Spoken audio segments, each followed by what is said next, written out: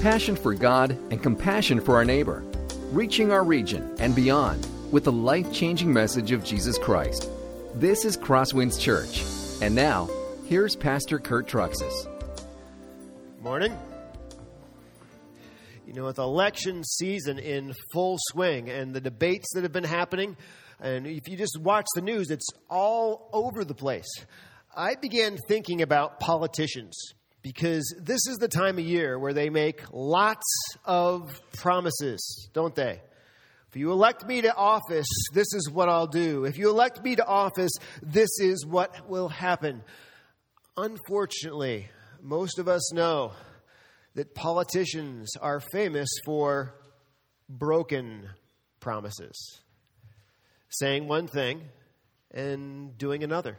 We're saying something and not doing it at all. And so I did a little research this past week. And by the way, I'm not a total political science guru, so hopefully I got these right. But I did a little research on politicians and broken promises.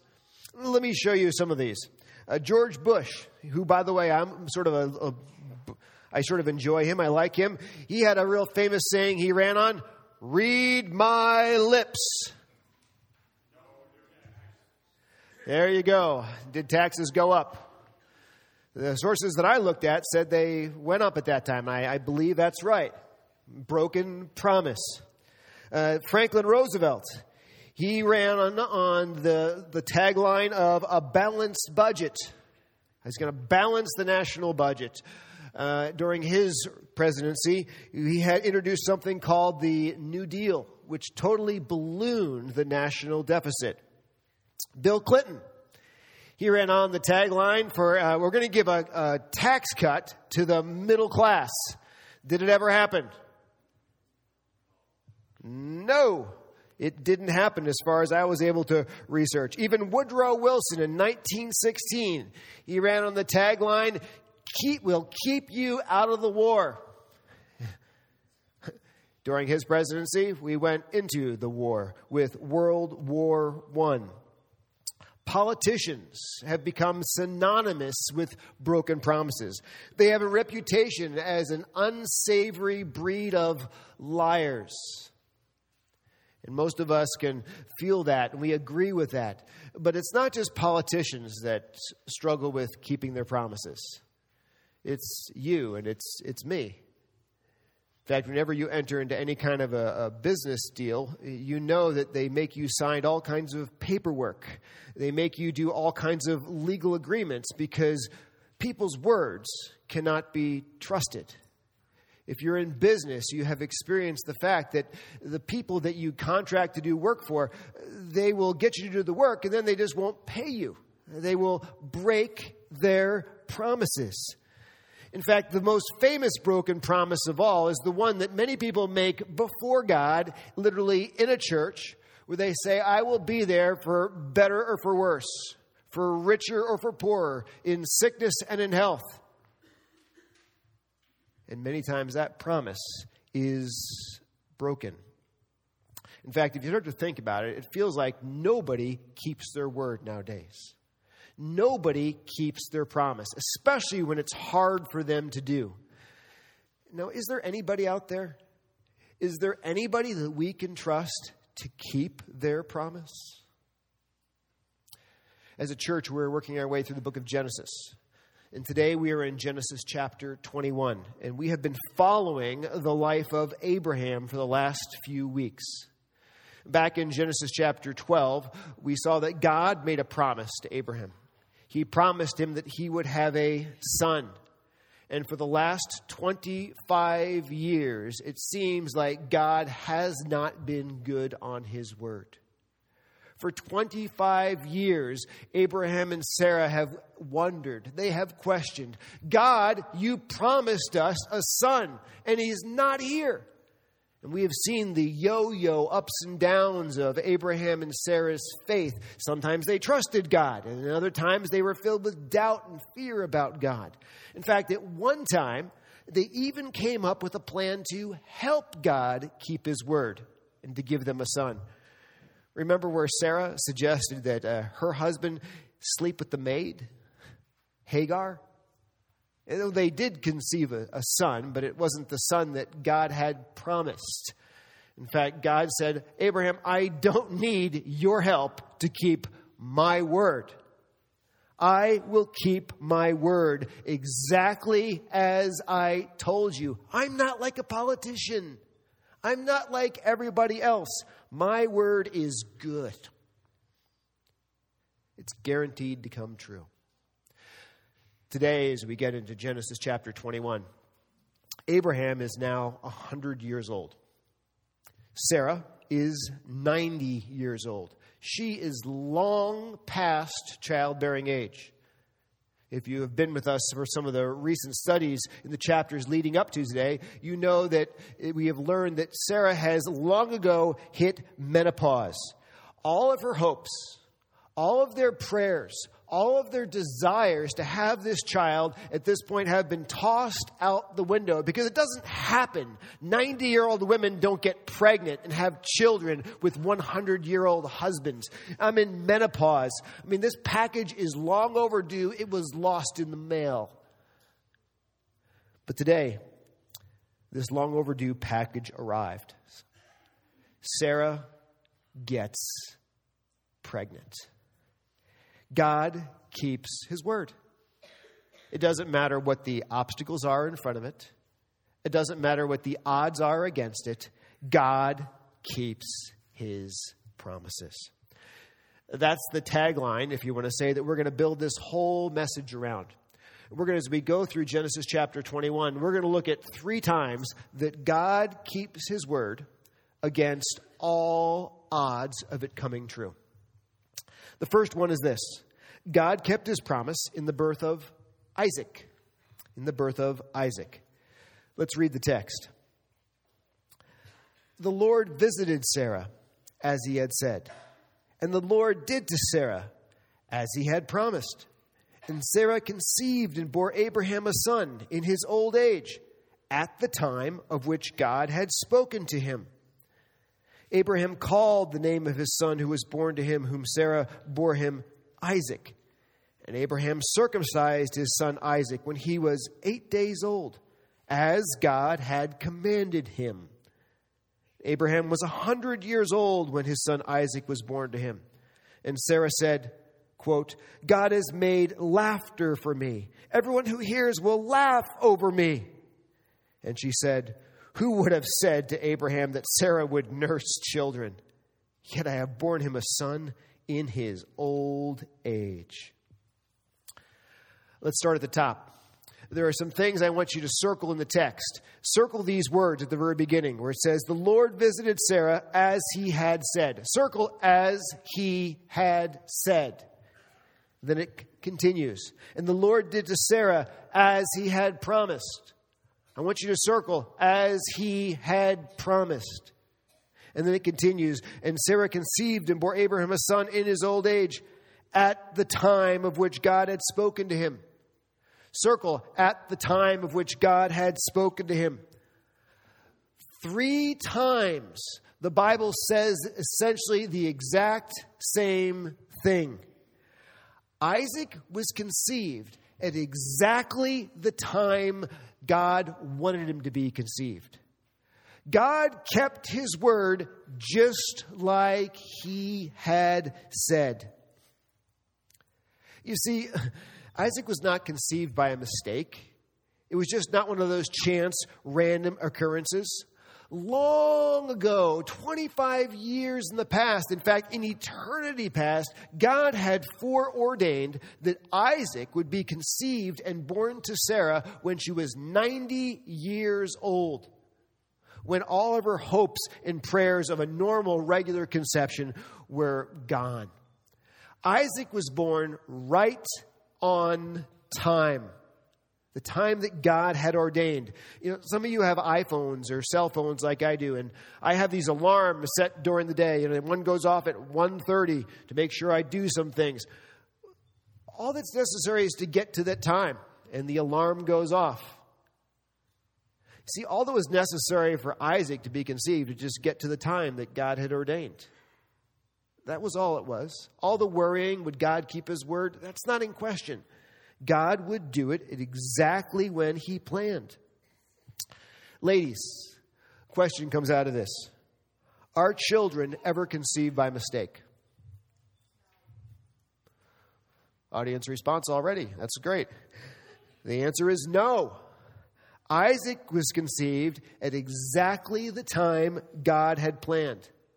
Ladies, all of your children are conceived at exactly when God had planned them to be conceived. None of your children are ever a mistake. Their whole lives were foreordained and planned by God before you even conceived them. Even out of wedlock children that have been conceived in an unplanned and unexpected way have an entire life foreordained and planned by a good and loving and gracious God. Look what it says in Scripture. Your eyes saw my unformed body. All the days ordained for me were written in your book before one of them came to be. God has ordained the life of every child. Second question. Why did God make Abraham and Sarah wait until their bodies were old and falling apart before he gave them a son? Why did he make them wait so incredibly long? Here's the point. God was teaching them, and God was teaching us as we study them, that God's word is reliable, that God's word can be trusted no matter what the odds, no matter what the opposition. If God has said something, it will come true. It doesn't matter if the odds are biological, like Sarah, 90 years old in menopause. If God said she would conceive, she's going to conceive. It doesn't matter if the odds are political. Remember David? He was anointed king when he was a youth, and Saul was reigning king. Was there anything that would hold that back? No. Saul tried to kill David. Saul chased David, but God had declared that David would be king. It was just a matter of God's ordained time. Nothing can change it. When God called Moses to go into Egypt, to come up to Pharaoh and say, "Let my people go," God has declared that his people will go and leave your land. Moses mocked him. It's like, "You're going to take him out of my hand? I'm the most powerful guy on the planet. What can you do about it?" God had said his people would go. And it may have taken God breaking Pharaoh's hands off them one finger at a time. But if they're going to go, and because God has said it, it will happen without question. God is not a politician. He always keeps his word. He always keeps his promise. In fact, look what the scriptures say here. Psalm 30 or Proverbs 30 verse 5. Every word of God proves true. He is a shield to those who take refuge in him. The point is that what you want to take refuge in is God's words and God's promises. Because if God has promised something to us in Scripture, then we can rest assured that it will come true. He will not break his word. Now, I began wondering, and thought I'd just give you some examples. What are some of the promises that God has given us in Scripture that we can rest assured will come true because God has spoken them? Let me just give you some of these. Here's an example. Philippians 1:6. I am sure of this, that he who began a good work in you will bring it to completion at the day of Jesus Christ. If you know Jesus Christ, God is faithful. He will not let you go. He will continue to mature you. He will continue to develop you to be more and more like Jesus. Even as you go through hard times in life, he promises he will make you more like Jesus. He will not let you go until you see Jesus face to face. That's a promise from God. Let me give you another example. No temptation has taken you that is not common to man, but God is faithful, and he will not let you be tempted beyond your ability. But with the temptation, he will also provide the way of escape, that you may be able to endure it. This is a promise from God. When each of us faces temptation in life towards sin, which we do all the time, God promises, number one, that he filters those temptations. None of the temptations that face us are beyond our ability to say no. Promise from God. And he also provides with each temptation we face a way of escape, a way that we can turn away from it and get away from it and escape it. Many times that way of escape is simply to stand up and walk away. Many times that way of escape is that we have full ability in our body to turn off the computer and go someplace else. He always guarantees to provide a way of escape and that the temptation will not be more than we can handle. That's a guaranteed promise from God. You need to keep that in your mind when you're wrestling with those temptations. Let me give you another example. It says, the Lord is not slow to fulfill his promise, as some count slowness, but is patient towards you, not wishing that any should perish, but that all should reach repentance. When it comes to the idea of Christ's return, many people say, well, hasn't Jesus forgotten to come back? I mean, it's been 2,000 years, and Jesus isn't here yet. The scriptures say the reason Jesus hasn't come back is not because he's forgotten to keep his word. It's just because he's patient with us, giving more people an opportunity to repent and to trust in Christ and to be saved. God's word will prove true. He will come back, and he will not come back in humility. He will come back, the scripture says, in power. He won't just come back as our Savior, but he will also come back as the judge of all the earth. God's word is guaranteed to prove true. This is what Abraham is learning, and this is what we have been learning in this chapter. Let's move on from the birth of Isaac. Let's look at how Abraham responded.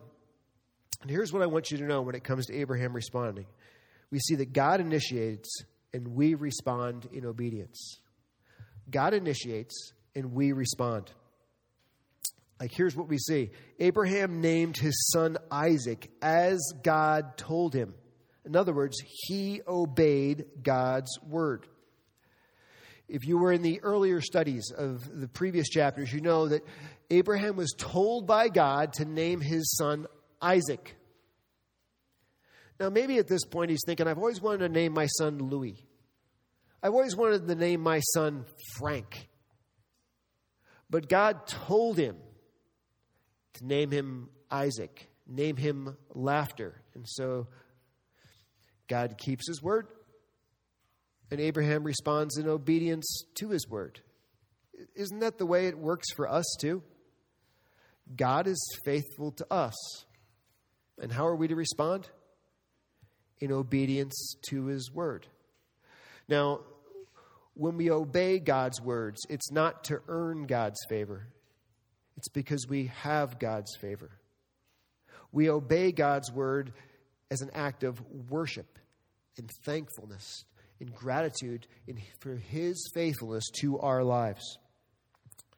For instance, look at this as an example. Ephesians 4:29. Let no corrupting talk come out of your mouths, but only such as is good for building up, as fits the occasion, that it may give grace to those who hear. Don't use words that tear others down. You don't use swear words. You use words that build others up. Now, why do we have our language that way? Because God has been faithful to us. This is what he's asked, so we respond in faithfulness to him. We just obey his word out of gratitude to him. Let me give you another example. Not only did Abraham respond in obedience to God, but Abraham circumcised his son, agreeing to raise him to know and to love God. Let me just review some of the things we learned in previous weeks about circumcision. By the way, we know circumcision existed long before Abraham began to practice it at the command of God. Usually, historically, circumcision was done at the time of puberty for boys, around age 13. This is the first time we see it actually occurring around day 8 of a child's life, which, by the way, I think was a great and wonderful idea, because a lot of boys may not be excited about manhood if their cultural tradition is that they are circumcised at age 13. So if you're going to be circumcised, I think 8 days old is a pretty good way to do it and get it over with early. But why did Abraham circumcise Isaac at 8 days old? If you remember, circumcision was the sign of the covenant. It was the external sign that Abraham and his family were in a special, unique relationship with God. And here's what's going on. Abraham is not just fathering a son.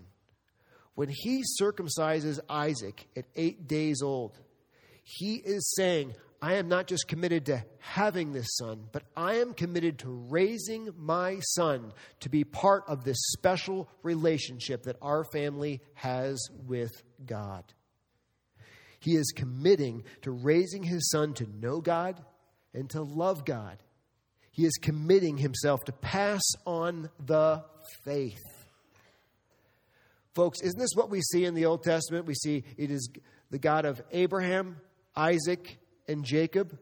The faith of the father was passed on to the son. And when Abraham circumcises Isaac as a boy, he's committing to pass on his faith to his child. Now, today we are in the New Covenant. And in the New Covenant, it says that circumcision isn't essential. What's essential is circumcision of the heart. But fathers still need to make a commitment not just to have a son, but to raise a son to know and to love Jesus Christ. To raise a son to continue to pass on the faith to the next generation. Now, some of you wonder, why do we do child dedication here at Crosswinds?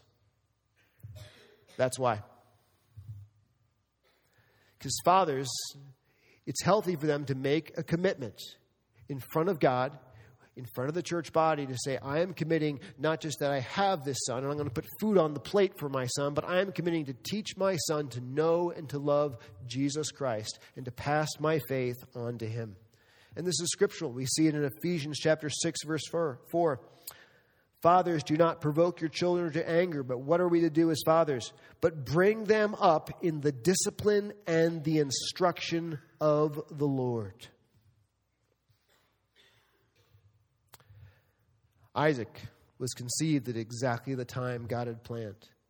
Abraham responded in obedience to God's word, naming Isaac his name that God had given him. Abraham responded by circumcising his son, committing Isaac to be part of the covenant people. But what about Sarah? How did she respond? With joy. If you remember back a few weeks earlier, as we looked at when God announced to them a year earlier that Sarah would conceive a son, remember what she did? Anybody remember? She laughed, didn't she? She laughed, saying, "This is a joke. Come on, you got to be kidding, God. I'm so old. Like, I'm actually going to conceive." She's laughing again, isn't she? But it's not a laughter of mockery. It's a laughter of joy. I can just picture her, 90 years old. She can't wait to tell every other woman she runs across about God's faithfulness, about God's goodness, about how God kept his word in spite of all odds. God keeps his promise. How could she help but not talk about this? So we saw that God keeps his promise with the birth of Isaac. But we also see that God kept his promise and made Ishmael a nation. The story continues. It says, "And the child grew and was weaned. And Abraham made a great feast on the day that Isaac was weaned.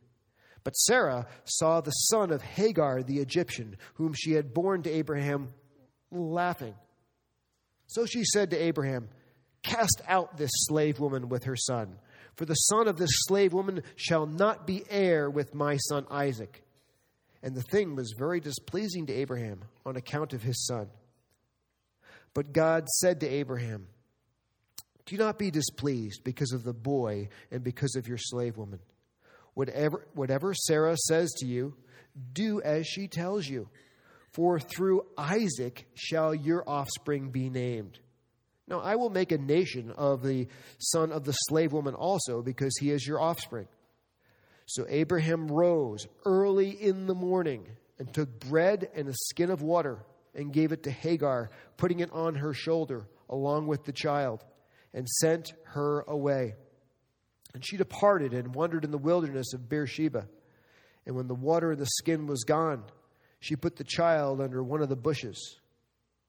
Then she went and sat down opposite him a good way off, about the distance of a bowshot. For she said, "Let me not look on the death of the child." And she sat opposite him, and she lifted up her voice, and she wept. And God heard the voice of the boy. And the angel of God called to Hagar from heaven and said to her, "What troubles you, Hagar? Fear not, for God has heard the voice of the boy where he is. Up, lift up the boy, and hold him fast with your hand, for I will make him into a great nation." Then God opened her eyes, and she saw a well of water. And she went and filled the skin with water, and she gave the boy a drink. And God was with the boy, and he grew up, and he lived in the wilderness and became an expert with the bow. And he lived in the wilderness of Paran, and his mother took a wife for him from the land of Egypt. Let's start at the top and work our way through. First of all, it says that the child grew and was weaned. Isaac was weaned. Now, you might say, what's the big deal about that? You need to know, in this culture, people breastfed their kids like forever. The standard age of weaning a child was age 3. Now, why would you let a child nurse that long? In this culture, infant mortality was incredibly high. In fact, there is some evidence to say that some families didn't even name their kids until their kids were weaned, because so many of them died in infancy. And what happens here is we have Isaac is about 3 years old, and he's officially weaned. He's going to make it. He's going to grow healthy. He's going to grow strong. And what they're going to do is they're going to have a party. I mean, this is something to celebrate. You have what is probably the richest guy in the area. And you have Sarah, who is 90, who has waited her entire life for a kid. She is thrilled. She is stoked. They're inviting everybody from all around because they're having a party in Abraham's tent. This is essentially like a 3-year-old birthday party. Everybody is coming from everywhere. I personally picture there are probably hundreds of people coming to this birthday party because they're celebrating the fact that Isaac has been weaned. He's about 3 years old. Sarah is 93 years old, and can you picture her in her glory? Like her entire life, she has wanted to have a kid, and here she is at the birthday party, as it were, of her kid. Everything is going to be wonderful. Hundreds of people there. And things do not go according to plan. Did you realize that? It's a major birthday party foul-up. Remember the older half-brother, Ishmael, that was conceived through Hagar, essentially Abraham's girlfriend? At this time, he is 16 or 17 years old. It says he was laughing at Isaac. Now, what kind of laughing do you think this was? Do you think this was the laughing of joy that Sarah is having? Or do you think this is the laughing of mockery that Sarah had a year earlier? What do you think? It's the laughing of mockery. Ishmael is laughing at his younger 3-year-old brother. He's mocking his younger half-brother. Right in the middle of Isaac's big day, in the middle of Isaac's wonderful party. He's a 3-year-old, and Sarah is filled with joy that he's been weaned, and everybody's there. And Ishmael is picking on him. Ishmael, the older brother, is laughing him. Now, in Galatians chapter 4, verse 29, Paul comments on this, and he says that Ishmael literally persecuted Isaac. This word in the Greek implies physical violence. Ishmael is acting like a thug.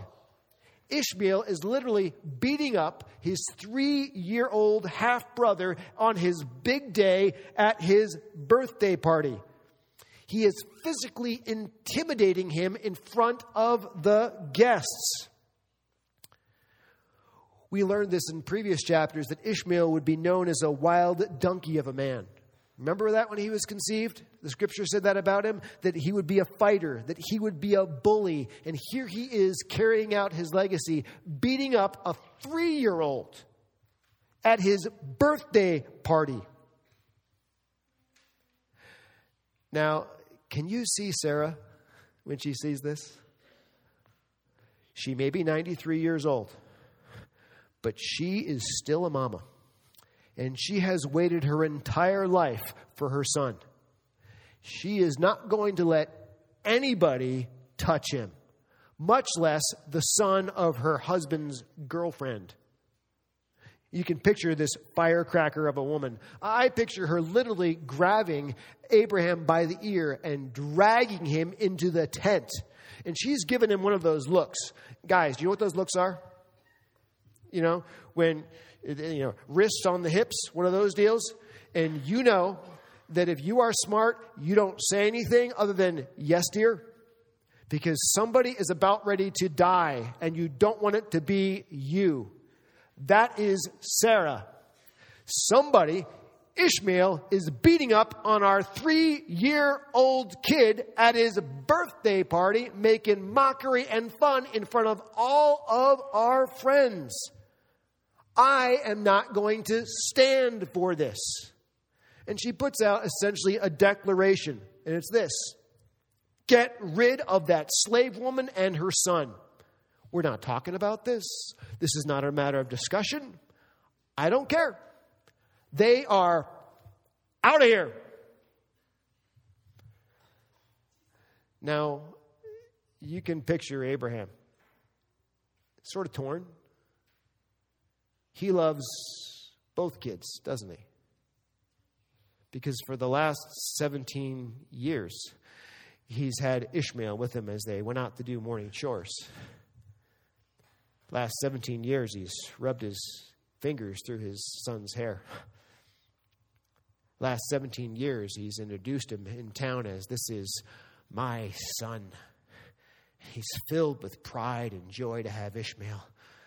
But he's been a little ADD. He's been really violent. What is he? He's got too many wives. He's got too many competing sons in the house. Like, what is he supposed to do? I mean, listen to Sarah and kick out Hagar and Ishmael, the son he loves, to protect Isaac? Now, God intervenes at this time. God essentially comes to the rescue in this indecision. He says to Abraham, listen to your wife on this one, buddy. She's right. Ishmael and Isaac cannot coexist in the same house.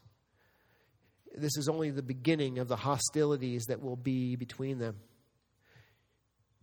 Ishmael has to go. By rights, Ishmael, being Abraham's firstborn son, would receive double the inheritance when Abraham died. By rights, Ishmael would receive the estate when Abraham died. But if he kicks them out, Isaac gets everything. And God says, I kept my promise. I kept my promise to give you Isaac against all odds. Now I'm telling you to kick Ishmael and his wife and Hagar, his mother, out of this house. I will take care of them instead of you. I will make him into a great nation. Do you trust me to keep my promise? Do you trust me to keep my word? Same theme all over again. It says early the next morning, Abraham got up, grabbed Hagar, grabbed Ishmael, gave him a skin of water, which is about a 3-gallon jug of water, not a lot, gave him a loaf of bread and said, there you go. Out into the desert you go. Now, that's a lot of faith. Sending Hagar and her teenage son off into the desert of Beersheba with 3 gallons of water and a loaf of bread. God, will you really keep your promise? Will they really survive this desert time in their life? Here is Hagar. She went from essentially being the mother who was going to be in charge of everything. Because until Isaac came along, when Abraham would have died, her son would have inherited this massive estate of Abraham. She would have been like the center of attention, the Grammy in front of it all. And now she goes from being the woman of everything and her son being the favored son of the promise to being a single mom with no alimony, with no child support, raising a biracial child out in the desert with nothing to help her. Nothing that is going to be with her other than God's promise and a prayer. Single moms, you can understand what Hagar was facing in those moments. Single moms you don't have a husband and you're trying to raise children, you're trying to make ends meet. Imagine trying to do it in the desert. That's Hagar. But the scriptures say this. Psalm 146:9. The Lord watches over the sojourners, and he upholds the widow and the fatherless. And that's exactly what happens. As Hagar is meandering around the desert with her son, the water runs out. The bread goes away. They're literally dying of thirst. Her heart is broken. She finally puts Ishmael down under a bush and goes off a little distance to cry because she can't bear to watch her son die of dehydration in the desert. God, I thought you'd keep your promise. I thought you were going to look out for us. And in the midst of those moments of tears and brokenness, when she's in the very end of her life, the very last straw for her son and herself, it says God hears her cries and God hears Ishmael's cries from heaven. And it says the angel of the Lord, that is Jesus, he comes down to encourage her. He comes down to give her a hope and a future. And he says to her, you will make it. Lift up your eyes. It's going to be okay. And I'm going to make Ishmael into a great nation. I've got a future. And the scriptures say that God literally opened her eyes to a spring of water that was right in front of her the whole time she was in those moments of despair. She filled that spring of water. She filled that skin of water with water from the spring, and she gave it to Ishmael, and they made it. They made it through that day. God carried them through the desert. God was faithful to his word. God kept his promise. I want to just notice something here. What had happened was Hagar was so broken in her heart, so depressed over life, that she couldn't see how God was providing exactly what she needed just to make it one more day. And it was right in front of her the whole time, wasn't it? But God needed her open her eyes to see it. here's my thought. I think God many times does the same thing. We find ourselves so broken on the wheels of life. We find ourselves so broken as we face hard and difficult and challenging circumstances that we don't seem to have an answer for. So broken that we can't open our eyes to see how God has provided just what we need for that day to make it through. He's oftentimes put it right in front of us. For instance, I hear people say, I just can't seem to find a friend. I so desperately need a friend. And so they get on the internet and they find people, but these people are so far away. They're on the other side of the country. I think they're a good friend. Do you realize that maybe God has given you a good friend right here in church, and they're right under your nose? You have to pray and ask God to open your eyes to see how He's provided. Sometimes I hear of single people who are saying, I have to find a spouse. I can't stand being alone. So they get on the internet and they go to Christian Mingle or whatever you find. And they find somebody they think would be good, but they're on the other side of the world. Do you realize maybe God is providing just the right person? And they're here. They're right under your nose. You need to ask God to help you open your eyes to see how He's provided for you. Some people are looking for a job, and they're willing to look anywhere for a job, but they're never willing to look right under their nose, which is oftentimes where God provides it, right here in our community. Here's my challenge for you. My challenge is to ask God to open your eyes to the answers to your prayers to meet your daily needs, because oftentimes they're right in front of us, and we're so broken that we can't see Him.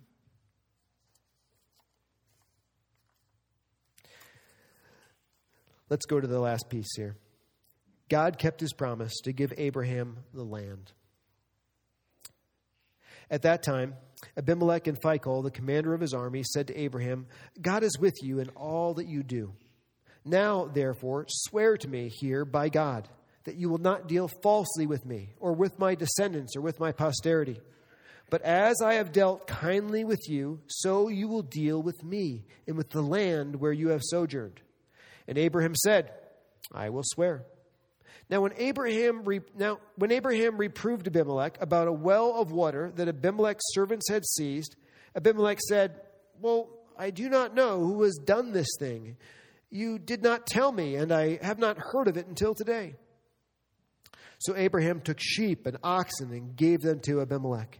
And the two men made a covenant.